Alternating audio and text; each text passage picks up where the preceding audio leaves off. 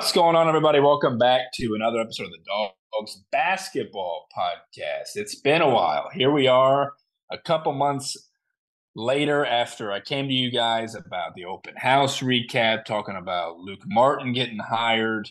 He's done a great job with football so far. We are in the midst of that season and a really good start to the football season, but a lot has happened in the Saluki basketball world over these last 2 months. A lot to talk about, but mainly something big that has happened in regards to the 2023-2024 schedule release. I'm Nick Malone, joined by Noah Lurch. And Noah, so many months you weren't here to join me on the last one whenever I did talk about the open house because I did go solo on that. So it's been a while for you to be on here, and we are in the midst of football, but an exciting time for basketball. Clearly, we're not too far away. Everybody has started their full practices today, and it's ramping up. Noah will be here before we know it in this exciting season, I think. What's going on? Yeah, definitely exciting, especially, it feels like we're always the last team in the conference to release their full schedule. Then obviously last week we get the full non-con, so we got the full schedule and here it is. First day of practice for everybody around the country, and it's just exciting to see it. Like you said, we're in full football mode right now, but it's exciting to see. And we've been seeing a little bit of Bryan about had Troy on in the dog pound and stuff like that. So it's starting to ramp up here, and seeing the schedule with the record amount of home games is very exciting. Yeah, Bryan talked earlier about he's been talking over the last couple of weeks. They've been putting a lot of content out there of the team and videos and such about, how far they've come, how much more they have to go, the chemistry they have to build up, and like the team, scheme wise, and what they want to do with these new players, and talk about how the veterans are really good towards the new guys and the young guys. And it's a lot of good content. We've been retweeting it all. You guys have seen it so far, but yes, the schedule, which is everything we talked to our sources about it leading up to this. We've bugged people for off season about players. Now we have the full team. You're right. We're always the last team to either come up with a schedule or a roster.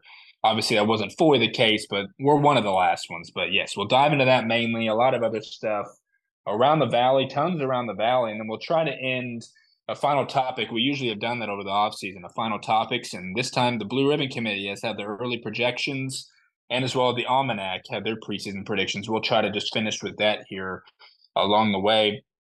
But let's talk about stuff before we get into the schedule. Let's talk about a couple of things. We'll talk about stuff with the current team before we get into guys who are on the team. Noah, it was brought to our attention not too long ago about a guy who's not on the team anymore. And I guess we haven't really got a full indication. They're not going to show the likes of, this player a ton on their videos and such. But Noah, he's a roster subtraction nonetheless. And again, it brought to our attention recently, and the roster proves it, Noah. Who is not on the team anymore as of today? Yeah, just a walk on, but J.R. Jacobs off the roster. Kind of surprising that he eventually would maybe find a small role down the line, but very talented guy. Could have one of those undersized guys that you usually see go to the JUCO ranks before headed to D1, but um, it's kind of shocking to see. I thought he would stay with it. Chris Cross now being in the only walk on the team right now, so usually see more than one walk on a team, but he is officially gone. Not sure the reason why. There was no announcement or anything, or he hasn't said anything. I think he changed his X profile picture to when he was back in high school, so that tells you right then and there that he's gone officially. Yeah, and maybe he's looking for greener pastures. He is kind of a talented guy. We talked about him when we landed him, and it was surprising that he would come here to be a walk-on. And he's learned a lot in his 1 year, 2 years he was here, and he's probably looking to get on scholarship somewhere. You're right. You touched on it a lot of the potential of it, knowing that what our guards could be. This is before obviously we had a full team.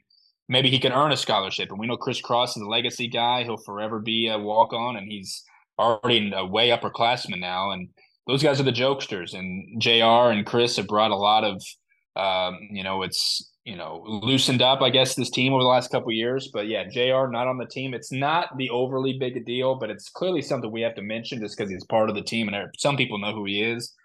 you're right. We haven't seen he's changed some stuff on his X account. We're not sure what he's doing, but wanted to talk about that because it is notable. Like I said, it is a subtraction nonetheless.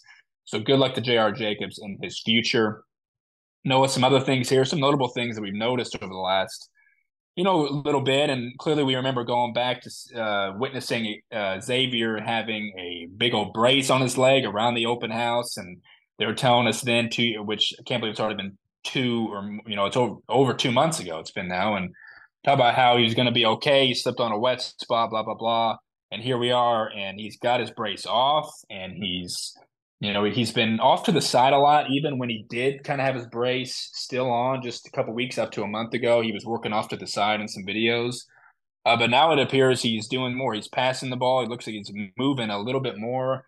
And he looks like he will be full go by the season. We still got clearly a little bit to go, and he looks good to go. But no, there's been some other guys that have landed in boots themselves. We first noticed it. I forgot what kind of post it was a month or so ago, but we noticed Troy, who recently, as you said, was in the dog pound, and it was his birthday recently. Troy D'Amico was in a boot for a while there in some of the pictures, but he has had that off. But have noticed that he had like a small blue cast on. That was whenever we saw these players in the community a lot. I had a tweet about that, a day ago or 2 days ago, about how awesome they've done. We saw Jovan, Trent, and Chris in something recently. We've seen them do Inevitability. We've seen them at the DuQuoin State Fair. Seen a lot of this stuff. We mentioned how great that is, but that's when I noticed when they were picking up trash that Troy had a brace on. But Noah, Cade also had a boot on, which we noticed when he was at the fair, and he didn't have it on in media when they were posing for something we'll get to in a second. But obviously that's of notable for sure. But no, I think clearly seeing X getting involved, because you don't want your starting point guard to be kind of late to the party due to injury leading up to a season when you have a lot of fresh new guards. It's good to see X have the brace off, getting a little bit of action. And, of course, we're not going to have any other content to tell us how or why Cade and Troy were in boots, no, but it looks like everyone's getting healthy for this season. That's a good sign. Yeah, definitely always feel like um, we have right before the season or a little nagging injury with somebody here and there, but good seeing starting to get guys healthy because we know how they push them in practice. And I think the video, I think it was like 3 days ago, it was X kind of just still coaching, yelling, and just like being a leader. I don't know if that's just him being a leader or if he was just like he's still trying to get back and just coaching and helping the younger guards out as of right now.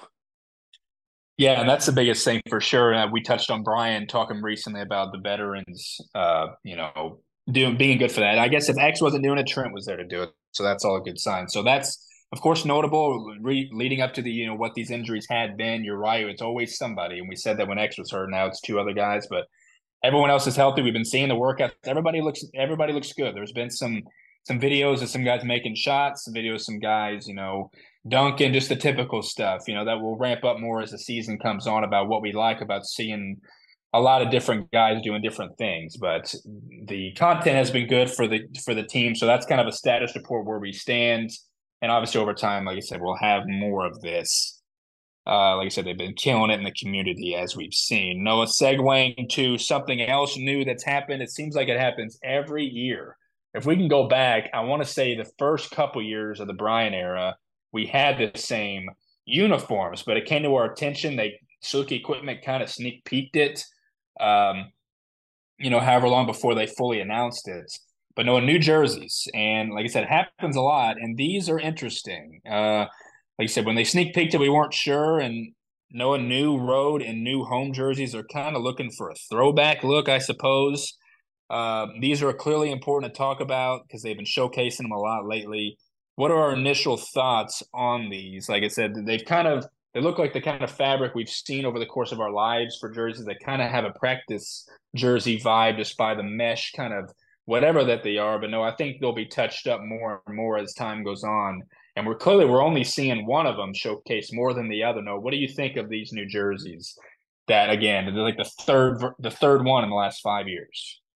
Yeah, definitely when they first were sneak peeking them and stuff like that, they definitely look pretty cheap and look like they were made in China or something, one of those fake knockoff jerseys you buy of one of your favorite players. But after them really releasing them and showing the players in them. I like them a little bit better, but they definitely will be touched up. But yeah, I mean, we see the maroon, the road jerseys a lot better, more than the whites. But you saw the Trent Brown white one, and it's definitely a new look, obviously, and hopefully they can touch them up a little more before the season. Yeah, I don't think it did it any justice putting them on a mannequin compared to having the players showcase them right away. But the best part about them is the fact that they say Southern Illinois on them, and they do look like old school. But that's been the main thing I've hated are Salukis road jerseys the last couple of years because it's kind of a weird thing, I suppose. I'm not like everybody else and how this should be, but I feel like you should have like the town or school on the road jerseys, and then you should always have your nickname on the home, and that's what they're going with here. But yeah, initially wasn't sure, and we have not seen much of the white even on Trent's number 4. Don't really like how it's colored in on the 4 there. And again, until we see the players in them, we won't really 100% know. But initial thoughts, till we see them on them, and as the season gets going and exhibitions leading up to the first game, I think we'll start to like them. And I'm all for new jerseys, but again, we're switching them up all the time, and we'll see if these stick. But I do love the road way more than the home. I'm sure a lot of people feel that way as well. And they were only deeming these this upcoming season, so maybe it's just a test run. And we know Under Armour kind of isn't the best with jersey makes, but it is what it is. We'll stick them with Under Armour. But initial thoughts are we're kind of on them, but love the roads. Like I said, we'll like them as time goes on here. It seems like so. Noah, before we dive into clearly everything else around the valley, just stuff that we'll kind of run through quicker as time. Let's spend most of our time here as it should on this theme podcast, talking about the announced 2023 and 2024 schedule. As we knew about the MTE back in what it seems like May, and we know about those teams coming up, and we'll dive into what dates those are. But no, it took a long time to bring out the non-conference. It took maybe what a week that they announced non-con before the official came out. So it takes a long time. Bryan was talking about how it is a struggle to do a schedule every single year in a lot of different facets. But no, the biggest thing to jump off before we dive into some games and tough stretches and what some of them are, because clearly we knew about some of these leading up to it, but no, we noticed there's no Power Five road game. That's the biggest thing we've been looking for leading up to this. And I remember I've talked on here about talking to Bryan at the open house saying that nobody wanted to play us because I did ask him about that, and it was a process of what that could be. Clearly, didn't come to fruition. No, I think that's the biggest thing to take from it. I'll have some notes over the time of talking about this, where Bryan has said more about it. But no, your initial thoughts on this, your favorite games that you've seen. We can get more into like you can give like an early prediction thing. We've been talking about what we want our over under on wins to begin. You can touch on that. We'll dive into that over time. And know your initial first thoughts on the full schedule for this year. Yeah, definitely thought. Obviously, right away, we talked about the record amount of home games with it being having 18 home games. Tim Leonard's talked about that. Obviously, with the record number of home games, it's the best home non-conference we've had. Getting go then the road game, your best road game at Wichita, going back to Wichita, former conference rival, getting to play them again. Then just getting to see a little bit some new teams. I mean, obviously we see them in football, North Dakota State. They've had some really good teams over the years. Austin P, we saw them in football this year already, and they have a pretty good basketball team with their new coach and the transfers they got. So get to see some new teams. Obviously, you got the non D1 because of the MTE, but um, still waiting to hear schedule wise if we can get any good scrimmages to start the year like we had last year. Yeah, and that's clearly, I think, we talked about it a lot last year, how that propelled us and helped us against Oklahoma State, against other just awesome teams to propel us to a 23-win season. Those helped, and yeah, they did touch on we will have those. Jeff Goodman always has the articles for secret scrimmages that we'll end up seeing and knowing about over time. So yes, that will kick off the season before this. But let's talk about the non-con first before we segue to the conference. But yes, since no Power Five, you're right. It was a non-D1, and that is Kentucky State. That is the first game we will have this year on November 6th. Don't know much about them now, but know the next team we play, 4 days later is Queens. Looked into them a little bit. Clearly, over time, we'll dive into them more. But they're a new Division One team. They were last year. They actually finished in the middle of their conference. I'm not looking at it now to see what exact conference they're in. Again, I forgot.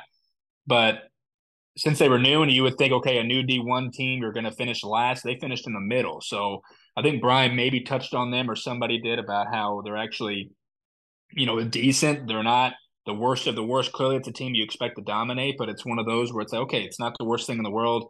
That's whenever we knew about them before we knew about some others. But then, the next game also, Chicago State. We know they have two five-star brothers coming in. We played them last year, destroyed them, looking to do that again, but clearly they're a little bit more talented. Uh, that'll be an interesting game. So you expect to dominate. I wonder what the margin of victory should be in those first three games. Should be really high. And then we head to Cancun where we played James Madison, looked into them a little bit more. They might have the preseason player of the year on their team. They're picked at the top of their league. Bryan touched on them and some of these other ones that of the non-con that will be picked first or around the top of their respective conferences. James Madison's a good team and haven't looked at much of Fresno State or New Mexico State. We've kind of talked about them already. But remember, New Mexico State was going through that crazy times last year of like suspending the rest of their season. So that was just a weird get itself. But Noah, your quick thoughts on everything or those games I just went through, and clearly that home stretch of before you mentioned Austin Peay, which is a great game. Are those two special home games that we're having back to back, along with everything else in that tough stretch of non-con, as well as that first conference game? Noah, your thoughts leading up to all that in that stretch of games? Yeah, definitely think those first three games, um, with a brand new team getting to use those three games to find a rhythm and just toy with some rotations to start the season. So like how you start that. Then James Madison, like you said, really good basketball team. Then yeah, that first we knew we were going to get a conference game in the middle, and I guess with our schedule we only get one, so until the end of December when we play UIC. But that stretch right there after that MTE, I mean, at Indiana State, home versus SLU on a Saturday, then follow up on short rest on a Tuesday to play Oklahoma State at home. Then you get a week off before you get Austin Peay and at Wichita in the same week. That's a really good stretch of basketball. I mean, it sucks. Obviously, you get SLU on a Saturday. That's a really good one. Excited for that, but was really hoping for that Oklahoma State to be on the weekend. That's probably the biggest disappointment in the non-con you would look at. Yeah, no doubt. That game should be on a Friday, Saturday night, or even a Sunday kind of thing. The fact that we have them in general is clearly a special thing. It's crazy more and more that they're coming here, and it'll be even crazier once the time comes. But that stretch for sure, if we want to go undefeated and win that Cancun Challenge, which would be clearly a great thing. But then you want to segue, you want to at least go 2-1 clearly in that. Which that's the thing. You play the toughest team first in James Madison. If you beat them, you like your chances against the others. But exactly right after that, you got the highly touted, good again Indiana State team. They're going to be picked really high in the league this year. That's at the Holman Center. We were able to win there last year. Some great matchups between the two teams last year. That's tough. And then the back-to-back games. Well, interesting to see how SLU's going to be this year. They lost so many veterans. They're still talented. They got young guys. I would hopefully expect to win that game, get some revenge on them since we haven't beat them in forever. Oklahoma State, they would be expecting to come here and win. We expect the crowd to be incredible for that, no matter Tuesday night. That's why they're like, okay, we can put it there. It's probably just the most convenient for Oklahoma State to come, which is unfortunate. It's all about what they're able to do most, which again, no matter what, is fine. And then you segue to Austin Peay. They got all the Northwestern State players.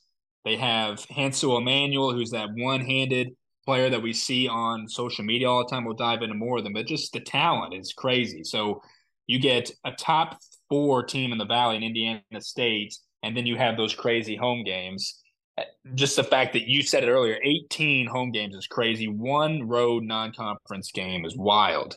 You're only going to be besides going to Cancun, you're going to be on the road twice out of your first, I mean, I'm counting here, at least, 10 games. So that's wild in and of itself. You got to take advantage of home games. We'll get to that later on down the road. But that Wichita State game, we found out kind of later in the process, getting $75,000 to play them, which is a good buy game. They will think it is for us. It will be a crazy game going in there. Bryan said how the atmosphere will test this group at that point, but we'll already be through a juggernaut. So we'll see how the team would be at that point. That's December 16th. 3 days later, you said it, hosting North Dakota State. They don't have old boy anymore. I'm blanking on his name. Went to Alabama, but they do have talent. And then our revenge on USI, which is clearly what we want to have a couple of days before Christmas. We want to dominate them when they're looking new as well. One of their best players went to Indiana State. We'll see them there. But an overall good non-conference. I'd put it up there clearly with one of the best in the league. We've talked about that again. Clearly, if you're able to host a Power Five team, you're already up there for the most part. A lot of other teams have Power Five road games though as well. Uh, so over time, when we get to the Valley, we'll maybe talk about what some of their other games are. But Noah, if you look through the conference schedule here, and it's got its own rough stretches as well. Uh, kind of at the start, all depending. I mean, again, you get to just ride at home the start of conference season of that regard into the new year. But then you're at home, a couple winnable games for sure. No, them back to back, really, really tough home games against two top teams. And then you got to go on the road January 20th at maybe pick the top team in the league. No, that stretch right there might be the toughest of the year. What else sticks out to you? Yeah, definitely. I mean, we always know now that there's going to be two teams that you only play once, and this year we don't have to take the trip to Springfield, Missouri.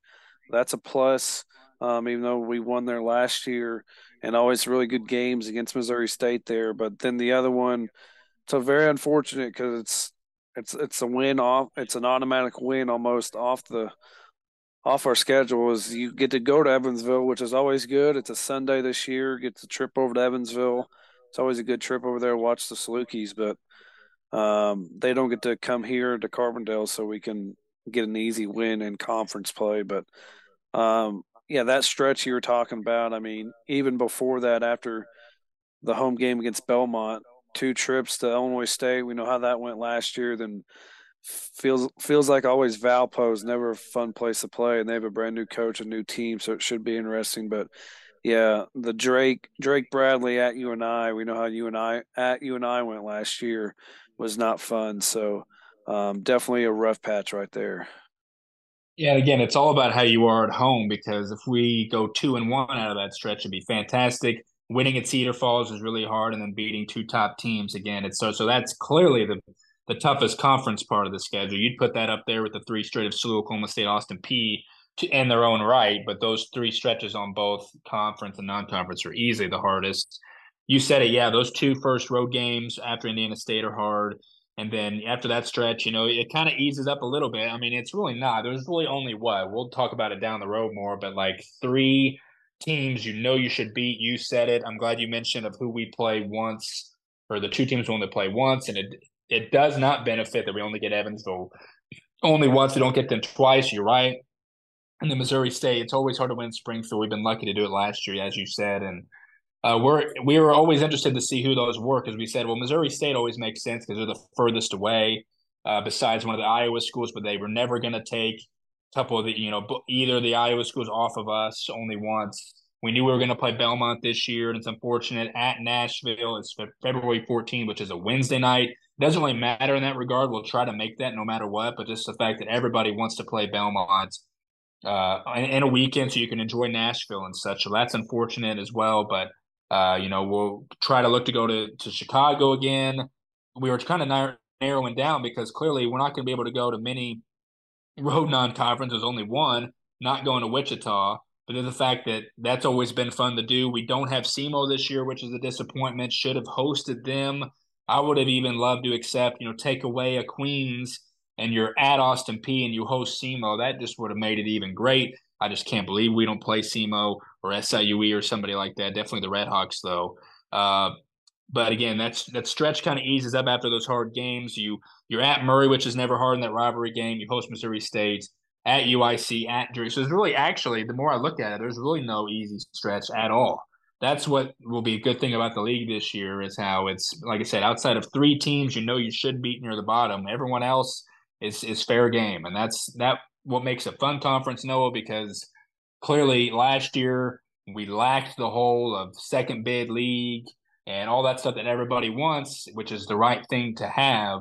But no, maybe this could be a year. We'll talk more about the teams as time goes on. But everyone's team looks pretty good.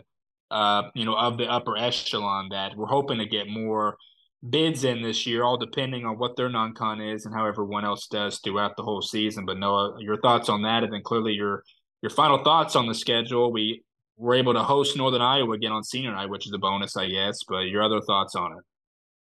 Yeah, that's going to be a fun senior night. That's a very good matchup to get a big crowd in there, and it seems like we never. I just can't think in the past couple of years, especially under Bryan. Last game is at home. It just hasn't happened. Always feels like we're in Chicago or somewhere in the last couple of years, whether it's at Loyola or last year was at UIC. So getting to finish the season at home, going to trying to find some. That's not a fun little stretch. Obviously, at the end you get at Evansville, then you got at Bradley, then UNI to finish the conference season and the year. So just overall, it's a new some new teams you get to see on there and a really good home schedule. Um, just a tease for our preview at some point down the road for an over under. We know we said it last year and they did hit the over, but um, record number of home games and you want to win your home game. So obviously with a brand new team, we won 20 last year. Not going to set it at that, but 18 home games, you want to set it at like 18 and a half or just as a tease for over under down the road. Because if you win your home games and you go at least 50% on the road, you'll be a very good basketball team. Yeah, and we even after last year, what the records were, the record crowds and just the margin of victory in some games and just hectic. And we know it's always important. And we've always historically, no matter what kind of season we've had, have been awesome at home for the most part. So you kind of expect that, but you're right. 18 program record, you need to win, at least 15 of them. And that's no hyperbole. That's, in general for the whole schedule. That's tough to ask for, but just the fact that you expect to beat the first three, you expect to beat the bottom feeders are the ones you have at home. And, it's clearly SLU, Oklahoma State, Austin P, and North Dakota State. I say those all could be coin flips, some more than others, but just because some of those teams are talented. But again, you expect to beat some of the worst teams in the conference at home. So it's tough. That will be the number we set on because last year's team with just the veterans and just the kind of star players we had that was appropriate and we were able to meet it. It would be unfair to this group and a new group, even though on the picture there are the four guys, couple in particular that have been here forever, that they're clearly not the Marcuses in the land. We have more confidence with those players coming in, and that's what we'll build into leading up to the season about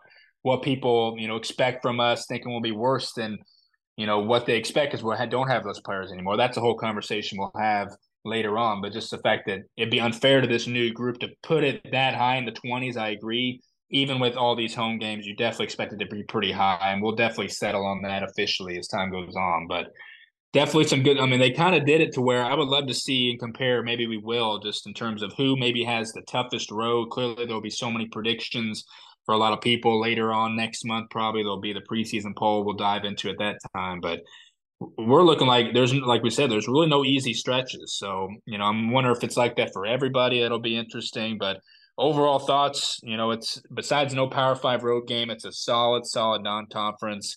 And, again, there's no SEMOs of the world, but you get Austin P, you should, pick to win their conference and have talent and so on and so forth with some of these teams. And like I said, USI will be an interesting one. Just some games you definitely expect to win, but it's definitely a fun non-conference, and it looks like a good conference season leading up to where maybe we'll be at some point. So we'll talk more about this with official, record prediction stuff way down the road, but just initial, um, definitely just initial stuff on the tie. Like we said, the mention for the Wichita State payday 75,000. That's important to mention. So it's definitely going to be fun, and we'll talk about it more as time goes on. Quickly, Bryan was on a Salukis royalty interview with Luke Martin. Luke Martin's been doing that a lot with a lot of people. Bryan was on his recent one of the last couple of weeks. Talked to him about a lot of stuff, and really, it's leading up to where he's been to this point. Talked a lot about Tim Leonard, how he's thankful to be the head coach here. balancing team bonding with the workouts that they've had over the long off season that he says been has been interesting with this group. I mentioned earlier, he said the veterans have been great with the new guys. He said Trent's back to win. We were talking at first if he could be a here to get his masters or whatever, but he is here to win and just continue that on. But a lot of stuff we'll talk more about with the X's and O's and a lot of stuff with this new team. But there's a lot of interesting stuff there with how he expects us to be more athletic this year, have more length, be better on the offensive boards. He said there'll be, and this is the biggest thing, we had a lot of stagnancy on offense over the last couple of years, and he says he doesn't really foresee that with this team. He doesn't see a whole lot of stagnant ball. There's going to be a lot of awesome ball movement. He says this team has the potential to be good or better defensively, and he says this team can play faster in transition and all this stuff that we'll dive more and more specifically as time goes on. Those are great signs to me about how all these things can be. But uh, we'll dive into more of that as time goes on. Tim Leonard did say, speaking of the games on that schedule, he said on Luke Martin's pod on the Salukis Royalty back in a month or so ago that they'll try to do more and more fun themes for the games this year, which is a great sign. Look for the dog pound to do even more special things. Uh, Athletics did reach a $3 million in fundraising for the first time since 2011, which is a great sign. We talked about that on football a little bit. Definitely thanks to basketball doing that a whole lot from this past year to help promotions within the team. We noticed Vince Fritz is now officially an assistant coach. Great to see with him. He does an awesome job. And then Justin Inslee, who was a manager on the team recently, he got promoted to the director of basketball ops, which is a great sign for him. Awesome sign for those guys getting promotion. Even Colton Susan, months ago, he posted a picture of the guys when they got there to where they were at that point, how just more bulky they're showing in the weight room. That's awesome. So know all that with the coming team. We know Sheridan got his state title ring this offseason. Matt Painter will be here for the tip-off dinner coming up. But know all that will lead into, like I said, with the current team later on. But let's dive into recruiting here quickly for a little bit, most of it. Some notable stuff here. Bryan, when he was talking to Luke Martin, he was talking about the great football win against NIU. He said he was out recruiting, and we've been seeing Jarence Howard getting a lot of tweets tagged in. Noah, I mean, it's great to see clearly want Jarence Howard. That's one of the biggest things we want Jarence to be doing. Your thoughts on that? And then we've had a couple of visits and a couple more offers here lately. Just dive into everything you see there, because obviously there's a big one that landed around the league that we're not too happy about, a guy we wanted really bad.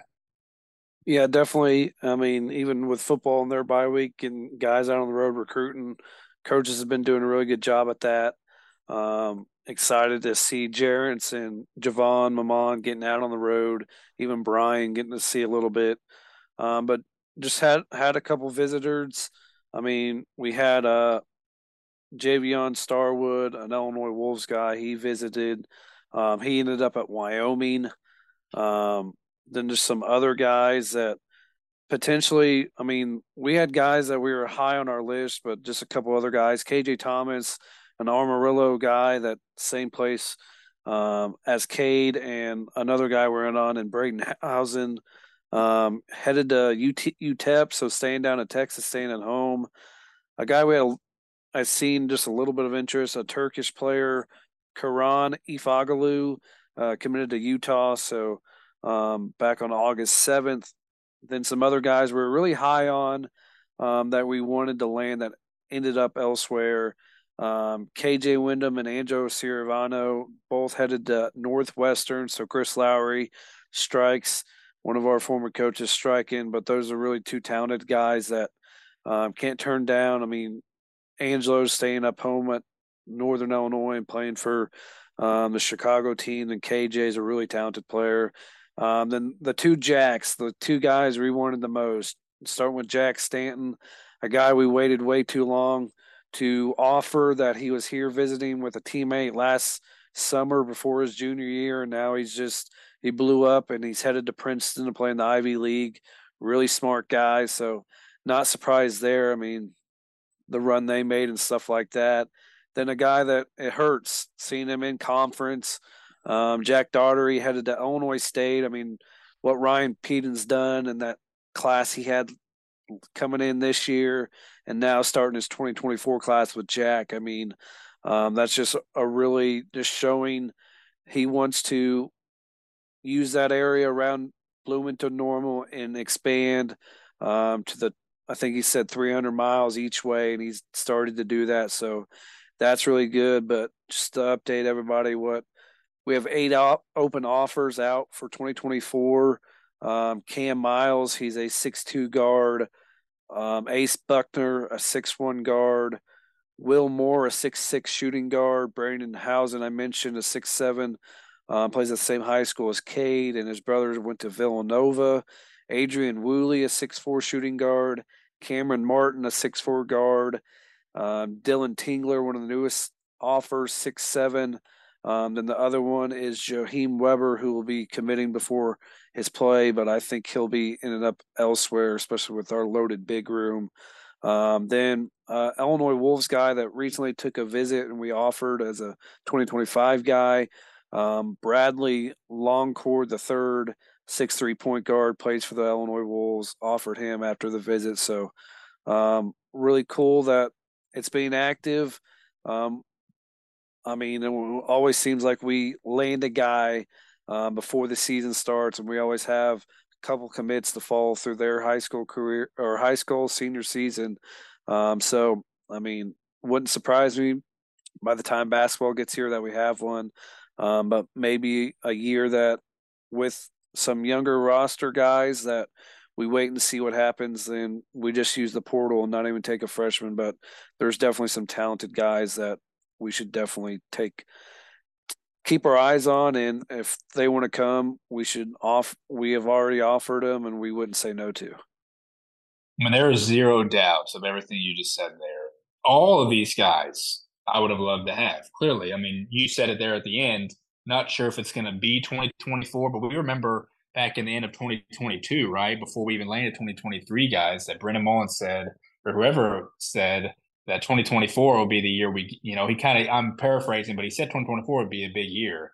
And so that's yet to happen yet. And we remember getting Kennard last August. So it's been over a year since we landed him, got him through the full season. So, and then we got Sheridan in May. So it's clearly can happen at any point. These were definitely the top guys we wanted. You mentioned like Jaheim Weber still available. Braden Hauser's getting, or Hausen's getting, Buffalo and some other good schools. You mentioned UTEP where KJ Thomas, but yeah, they know each other. He might go there with him. Hopefully not. Cade trying to recruit him himself, but all those guys, even Javion Starwood, because he is a Wolves guy and he was on campus. He had the visit, put on the jersey and stuff, headed to Wyoming, and they stole Mason Walters from us too. But it's definitely Northwestern guys. KJ Winham, former teammate of Sheridan, he's a stud. Uh, he's a lefty. He was just really good. And the fact that those guys are staying, where they just go, obviously it's a Big Ten school, they're going to go there. But Angelo's a guy we would have wanted for a while. He did definitely. He broke out and played really well. He was going to get bigger spots. We thought we had a good chance for him for a long time. And then the two Jacks are really hurtful. You said it. I mean, we should have been on Jack Stanton a while back. Maybe they were just overly confident in the ability to have him, or they weren't sold on him. But he broke out as well. And he goes to Princeton, which Princeton just had an awesome run in the tournament. That has a lot to do with it, clearly. And you said he's really smart.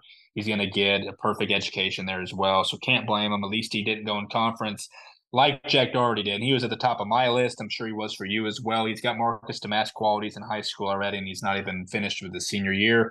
Kind of looks like him, has the play style. We know like Virginia was knocking on the door of him. Tony Bennett was a long time ago. We thought he'd go bigger, and of course he just lands in conference. And yeah, shout out to Peden. We both like Peden and what he's doing there.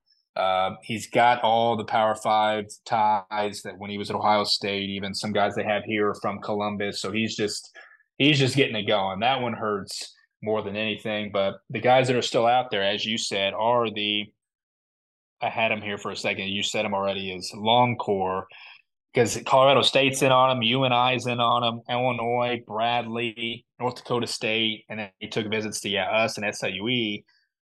Funny how SIUE's in there with those other schools, but he's good. He is 2025, so I guess clearly he's not this year. So that's looking ahead. Forgot that he was, but some good options still out there, but it's narrowing down as it does every single time. And we're not going to get lucky with getting somebody before the season whenever, like we did Kennard, as I said. So it's all unfortunate. You mentioned also, yeah, the Turkish forward that went to Utah back back in August.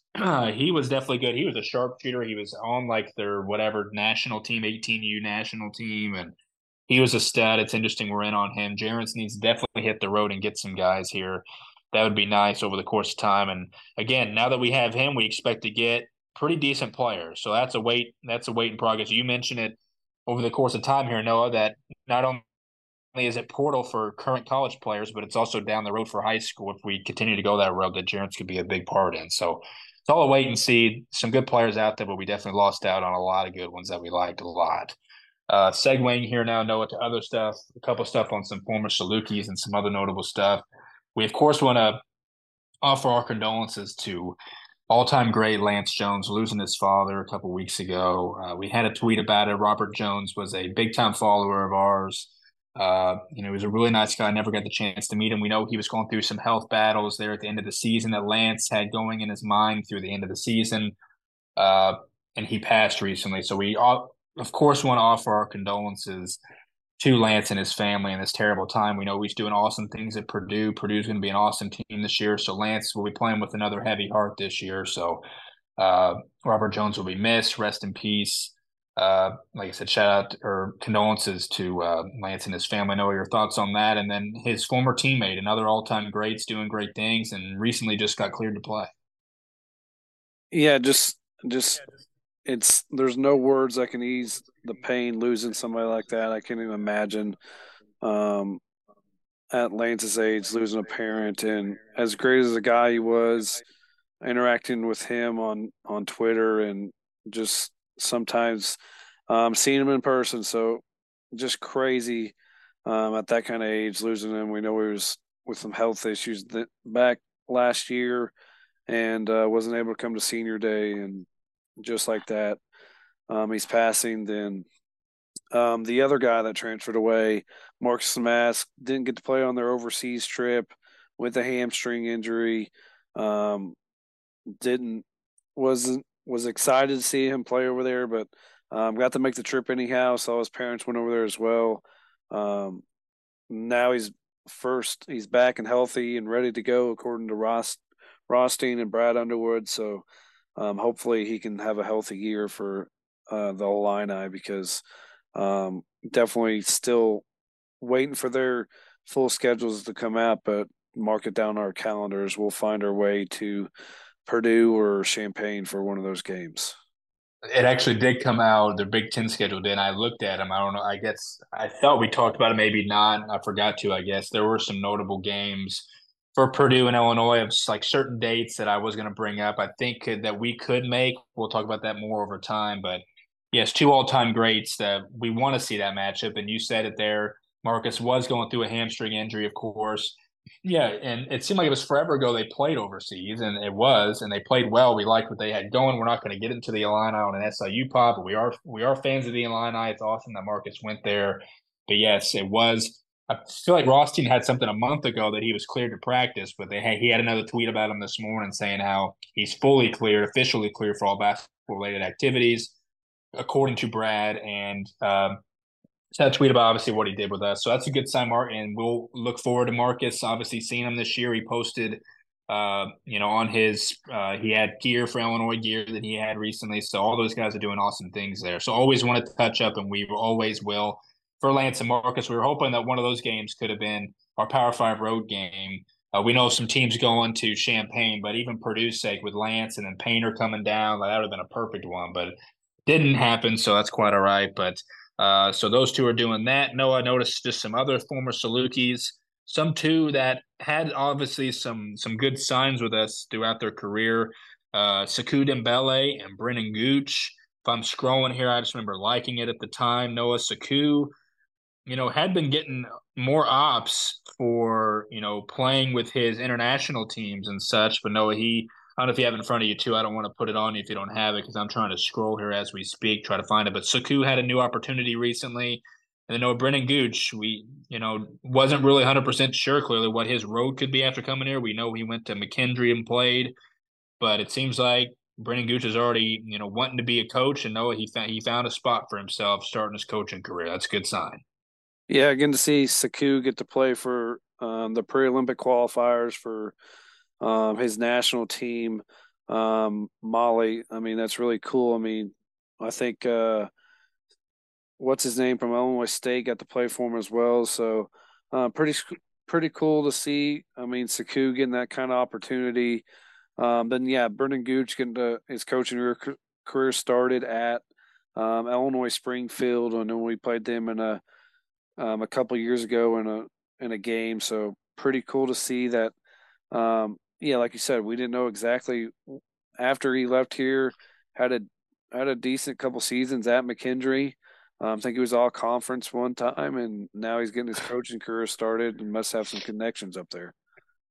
Yeah, good for him. And it's just funny because just going back again, high school, he was tremendous, came here and underwhelmed. He was awesome when he was here in his own special role throughout his career. But you're right. Then going to McKendree, every time you leave here, I guess that's for any of our sports teams, they end up doing good things. And he was good at McKendree. And yeah, shout out to him for being uh, at UIS Athletics, being an assistant coach. Good for him. It's just some former Salukis there. Yeah, good for Saku as well doing that. Did notice recently Walt Frazier, just because he's the GOAT at SIU, just because we know he's getting just up there in age, and in general, he's looking to do fewer road games for the Knicks. I think they were taking options for people to start doing more radio games with Mike Breen or TV games with Mike Breen for the Knicks, but that's a status on Walt Frazier. Uh, just in general, because we're familiar with both these teams, and because it's something you spot out when schedules get rolling throughout the offseason. But SIUE and Green Bay are beginning a home and home this year, which is an interesting matchup. We like what SIUE has, and clearly Green Bay with Foster Wonders and Coach Monahan, we're going to be definitely tied to seeing what they do this season, see what Foster does in the role there. We know Pat will be pushing hard for him. We'll see what Foster does there and see clearly if we'll miss out on having him here, which we're both thinking that's definitely going to be the case just for the elite talent that he has. Didn't say when we mentioned SLU on the schedule. We'll talk about when we play them down the road, but we know Mike Meadows, who was an option for us in the portal we were interested in this year. We thought he was going to California to join the cool nucleus that they have going there. They took a player or two from us as well. Not exactly to this level of full transfer portal thread, but he is now at SLU, which will be something that he'll be a veteran added to that younger team, which is interesting. Wanted to add that. So that's everything of the other category of stuff, former Salukis and just other small stuff. Noah, segueing to the Valley, there's a big topic here, or just notable news that came out recently that is above and beyond everything within the Valley news wise. Like I said, we talked about what their schedules look like. We'll talk about that over time. Not going to fit it in this episode here, unless you know of some off the top of your head you want to mention. But Noah, kicking off with the news that we weren't sure, and Harry Schrader's been doing a lot of stuff and like ranking his own like front courts, back courts of certain teams on articles lately, but he's been talking to a lot of players. He talked to Bowen Bourne recently. No, and he talked to the best player in the league, and it's not even close. Clearly, we know the reigning player of the year, Tucker DeVries. He said that he plans on playing a 4 year career here. We know he just finished his sophomore year. He's going to only be a junior. He's going to win. He's going to win a couple more players of the year. No, this is bad news for us. Bad news for the league. Uh, Clearly, I mean, the best player. Like I said, it's interesting whether Darren they do well enough to where Darren gets a coaching job elsewhere and higher up, and Tucker follows him there, or Tucker just goes to the league. Harry kind of touched on that about NBA circles and stuff that he'd be doing, but no, clearly this is the biggest news of the league. Like I said, it's bad for us. Your thoughts on that and everything else you see there for the Valley, but clearly I think that kicks it off, no doubt about it. Yeah, definitely. I mean, that's crazy. Obviously, he's a really talented player, but just of course, he's planning on playing a 4 year career. Then probably will figure out how to get a fifth year because that's how Drake does things. Figure they always get extra eligibility for their players somehow. So that's a crazy one. Then Dalen Ridge now entered the portal, went to Wichita, Missouri State transfer, so we'll see him. Um, Illinois State playing at Horton Fieldhouse again. That's pretty cool. We got to walk through there when we went up to the basketball game last year. That's a cool place to play. Um, I don't know if it's against SIUE again. I know that's who they played last year there. Then Austin Five medically retiring. We knew he's been battling it for a while, and just it sucks to see because he went from a first team all conference big man that was a dominant force to now he's medically retired, probably going to be on that coaching staff somehow. It just sucks for it to happen like that. Then just some other nuggets recruiting wise for around the conference. Obviously, we know what Jack Daugherty went to, mentioned him to Illinois State. They also already have Cade Norris, a 6'3" guard from Hilliard, Ohio, another Ohio connection from when he was over there at Ohio State. Had offers from Wright State, Ball State, Winthrop, and Lipscomb. So Illinois State off to a good start for their 2024 class. We know some other schools like Belmont off to a really good start in their recruiting class. Starting with Owen Dillon, a 6'8" power forward from Peoria, goes to Peoria Notre Dame High School, St. Thomas, Dartmouth, SIUE, Illinois State, Green Bay, EIU, Toledo, Bradley, Indiana State in on him. Then the really good player they got is a 6'3" guard in Cooper Haynes at a Briarcrest High School down in Memphis, Tennessee. This is a guy that's an elite sniper from long range and has a high Q. Just, of course, Belmont gets to steal him because he said in an article that coaches at Belmont made him a priority campus close to home and play a huge role. It got told they get to play a huge role. I mean, this is a kid that had interest from Tennessee, Loyola, Louisville, Georgetown, Georgia Tech, Kansas, Vanderbilt, Alabama, Arkansas State. Had the offers from Memphis, had the offers from Ole Miss, and made a visit. I mean, just of course they tell a kid, hey, I know bigger schools are looking at you, but you can come here. You're a priority for us, and you can play a big role. We can't do that for a Jack Stanton or a Jack Daugherty. We're just going to let them go bigger. It sucks to see that. Then Indiana State. Other than that, they got Augustus Kudulis, a 6'8" big foreigner for 2023. So he'll be from Lithuania. So he's coming in. Not sure how much of an impact he'll see this year. Then the other one for 2024 was Drake, who has two commits. Emerson Tenner, a 5'11" guy from Memphis, Tennessee, also. He had offers from a lot of smaller schools, had Bradley, UT Arlington, Murray State, Rice, Arkansas State, and UT Martin and other smaller schools in on him.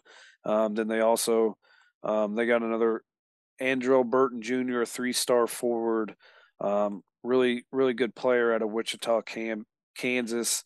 Had some offers from SLU, Wyoming, some other bigger schools, South Dakota State, and some other interest from Wichita and other schools like that. So a lot of Valley schools off to really good starts at their 2024 recruiting classes, obviously like ours. But a guy like Cooper Haynes you can write him down and probably be freshman of the year next year.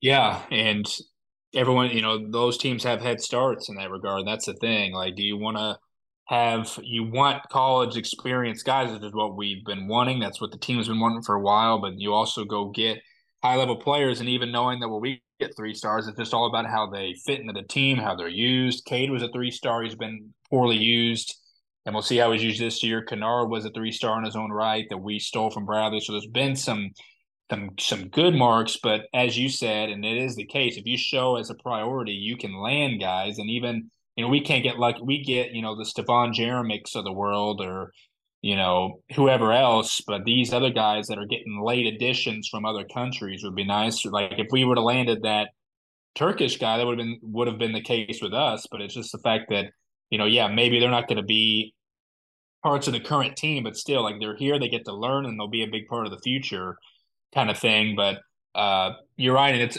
and there's no doubt about it. Belmont has built up a recent over the last 20 years at least with the success they've had with getting to the tournament and such. But now that Ben Shepherd's getting drafted in the first round, I mean that's like what Jeremy Chin to our football program. It's like guys that play that position, guys just in general that stay in the state like he is, and it's like I want to be like Ben Shepherd. That's what we say when we get DBs in football. I want to be like Jeremy Chin. I mean, that's the name of the game. If you produce professionals, that'll always give you a head start on things. And it's done well for football, and it's clearly doing good with Belmont so far. If they get a guy that's gotten offers from all those great schools, I mean, it's incredible.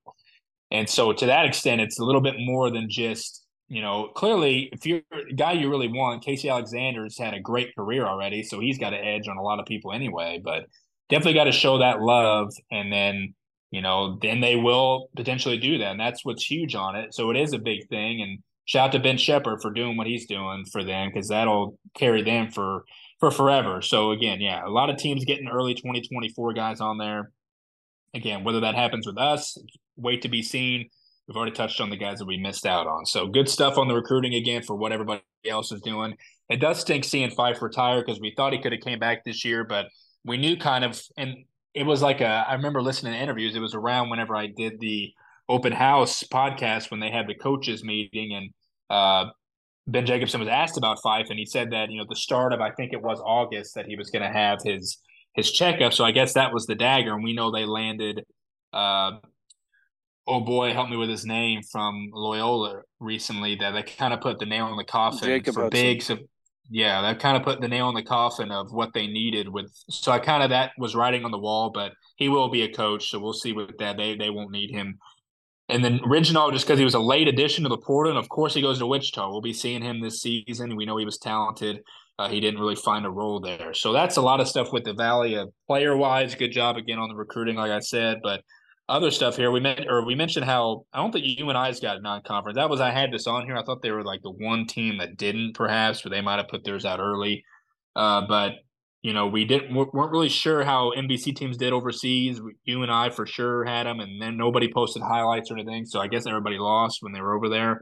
Some teams were doing that, but uh, oh well. And then we noticed, because we liked listening to the Murray State basketball podcast this past year with Jeff Bidwell. He did a really good job with that. Kept us insightful with our rival of what they had going on all the time. He is now the new radio voice of Murray, which is cool. He's replacing Neil Bradley, who's just doing football apparently. He's missing out because the football program's awful, and basketball will be good. So shout out to Jeff for getting that gig. He's been a Murray State lifer for a long time. So shout out to him. We like him. I mentioned Harry did his NBC unit groups recently. Won't talk about that at the moment, but he didn't have us on anything because, again, no one's gonna. We have a lot of new faces. A lot of stars are gone. We talked about that. We're not going to be on any of those unit groups. It's all understood. March to the Arch had a pod about a couple weeks ago, and they had Ryan Peaton on. They had a lot of other stuff in their own right. They'll probably talk about the schedule coming up, but they did have Ryan Peaton on in the interview, and just some notable things from that. He talked about some of their players. Chase Walker, as we know, the 6'9", 300-pound freshman they got coming in. I mentioned he's the one from Columbus, Ohio. Had ties with Peaton, I'm sure, but Peaton said that Chase is the best passing big man he's ever recruited. That's no hyperbole. Peaton's seen a lot, so it's definitely something notable coming in. I can honestly just picture him doing it. He'll be a problem down the road. Not sure how much he'll play this first year, but everybody remember the name Chase Walker, his big body. You won't miss him when he's on the court in his career there. So that's notable news. And he touched on Dalton again about how they liked him when we played him, and Peden loves the style of play that we have in our culture and stuff. So he liked bringing Dalton in for that reason. Um, and we mentioned how Dalton's healthy. Just former Salukis, we don't like him as much now because he's in conference. But they touched on Brandon Lee, which is a guy we'll talk more about with conference players over time. That from Illinois, that he's kind of, what did he say? That they're kind of having Brandon come along more and more because he learned a lot in Illinois, but he didn't play a whole lot. So they're kind of grooving him into being like a big role kind of guy, and it's a waiting game. We know they got good bigs, so we thought he could start. That's a wait and see, but just some notable stuff that Peden said there for the most part. So here we are to this point. We talked about stuff with our team around the Valley, this important schedule. We'll dive into more and more as time goes on. We wanted to just come to you guys. We've been kind of pushing it off for a while, but luckily, because we were going to maybe do a non-conference pod, but thankfully Harry Schrader broke the news Wednesday of last week that on Friday they come out with the full. So here we are discussing that. Like I said, everything, down the road into October when we get to certain points. But we'll talk about that at the very end. But no, let's end this podcast talking about the final topic of today. We'll bring up both things. The Blue Ribbon Committee came out with early projections, and the Almanac had one recently. I believe they're separate. You can definitely narrow down more of the Almanac stuff that you have that you see in front of you. I'll mention just because I have it on me at the Blue Ribbon Committee. And that was thanks to Northern Iowa. They had a tweet that had a link to talk about how Bowen Born and their team would be how it is. No, let's dive into these and just give early thoughts. They have conference teams and obviously a projections of the standings.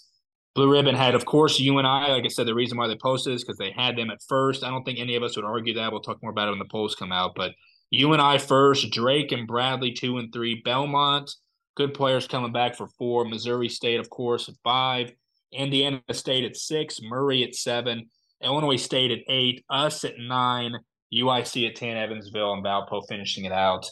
Know your initial thoughts on this because, again, people are going to view what they view on us. That's a different thing we'll have down the road. I can understand it to an extent until they find out what we're about and what team we have. Nine seems a little low, but no, I mean, like I said, it's a deep league this year. Brian touched on it's a deeper league than last year. Even they have 9 teams that could potentially finish in the top 4 this year. There's clearly teams that have a better chance than most, but no, the middle of the pack there, it's going to be hard to fight for this, but are we thinking this could be maybe where we're picked in our own preseason poll? I think it's a little bit too low, but it's all reasonable, I suppose. What are your thoughts on that? Yeah, definitely think. Obviously, we see it a lot. Last year, we were the ones that said with a brand new team, Missouri State was picked too low. So just a lot of that happening, seeing that kind of stuff. But yeah, definitely think that might be a little bit too low. Obviously, things are coming along, and then the college basketball almanac comes out. It's behind a paywall, but I know somebody that I guess pays for it, and it had us eighth. And I just talked about Trent Brown and his leadership and stuff like that. But they did have a thing in the almanac saying had a coaches poll, and they had Michael Duax of Northern Iowa as the breakout player this year. We know what he's capable of. The player who scares the coaches most, Bowen Bourne. Obviously, he can go off for 30 to 40 any night. Best pro prospect, which is very interesting. Obviously, to us, you would definitely say Tucker DeVries right away, but Cade Tyson in the coaches poll was the best pro prospect picked. Hardest team to prepare for was Belmont. Sleeper team, Missouri State. Always with a new team, it feels like they always have the talent, but what can Dana Ford do as a coach? Then this is the one I found very interesting. Best development staff, Southern Illinois. I mean, it just like going throughout the years, obviously, you think of Lance and Marcus development wise, who we've developed, and not a lot of other guys have turned out the way we want them and have went elsewhere because not good enough and just haven't found the role like they wanted. So definitely found that interesting. I thought maybe um, if I were to pick one for us through that kind of list, I would say maybe hardest to prepare for would have been us, just because of the defensive style and different things we do defensively. But definitely some interesting stuff through the coaches. They went around the league and asked coaches.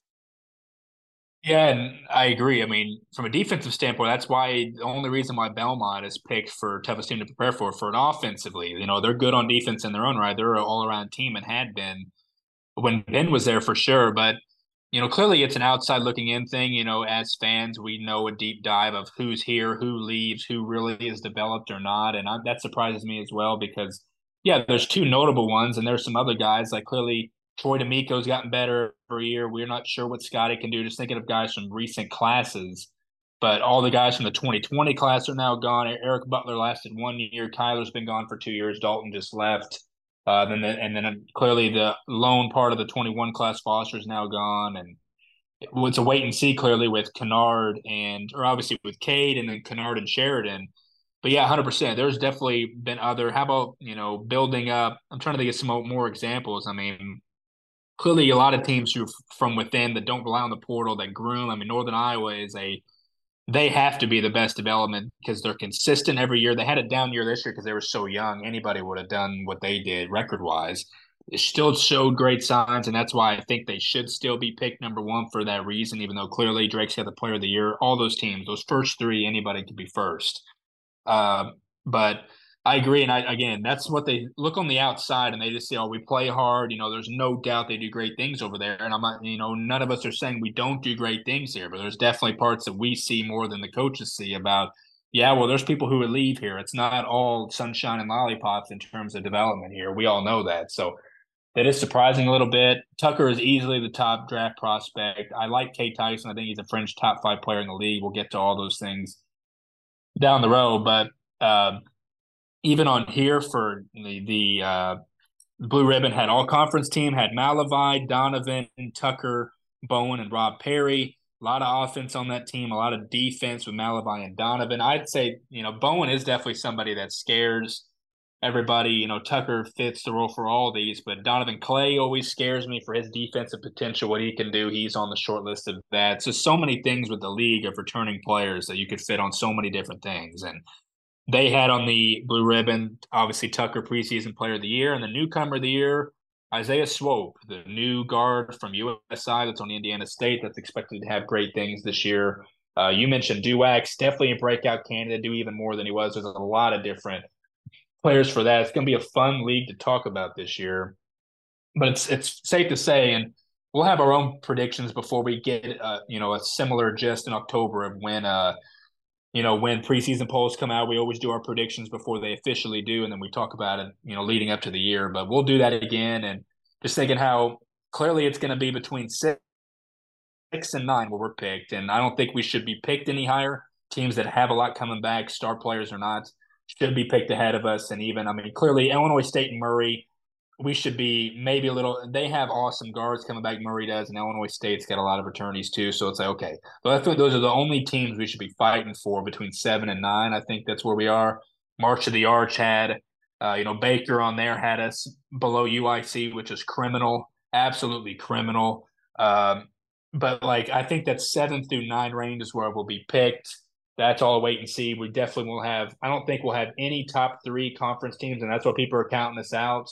You know, first, second, or third team. I don't think we'll have anybody on that. It'll be interesting to see if we do. Not thinking so. It'll be another year for preseason that I don't think we'll have a whole lot of guys on. Maybe X for defensive. Like I said, we'll talk about all that as time goes on. We like the players we have in. We'll see if they fit into the league. Into the league. What your final thoughts on this? Like I said, we had to come to everybody mainly for the schedule reason, and we love talking about other things on here, but clearly that was the main thing of it. We know who we're playing next year. We're so excited for that season and a special non-conference year and an interesting conference year. Noah, your final overall thoughts? Yeah, it's a exciting time seeing guys get back to work. Obviously, having some guys banged up, so hopefully they get back fully healthy and we get through camp healthy and ready to go for the season. Obviously, we'll come to you guys maybe here in the next couple of weeks with more stuff. If you guys DMs always open, comment on our posts we make, tweeting this out. So definitely do a mailbag pod for you guys, or if stuff. Obviously, more and more things are going to come out with the actual poll and stuff like that. Then we can even do. We didn't talk a lot about other teams non-con. I think, like you said, UNI's the only one besides their MTE where they play North Carolina has yet to come out with it, so we can do something like that as well. So, obviously in full football mode, but basketball is right around the corner, and that's this university's prize sport. So, can't wait for it to get here. Then just one other tidbit that you and I had noticed in pictures before, but Luke Martin posted a tweet earlier. He said, "Been busy at Salukis Stadium this fall, but it has been fun to spend some time in the gym with Bryan Mullen and his squad." And looks like still around the team, Jawan Newton. Looks like maybe he's just going to be a practice player and another leader, just be around that team. So good to have Juan still around and be that leader and another basically coach around the team.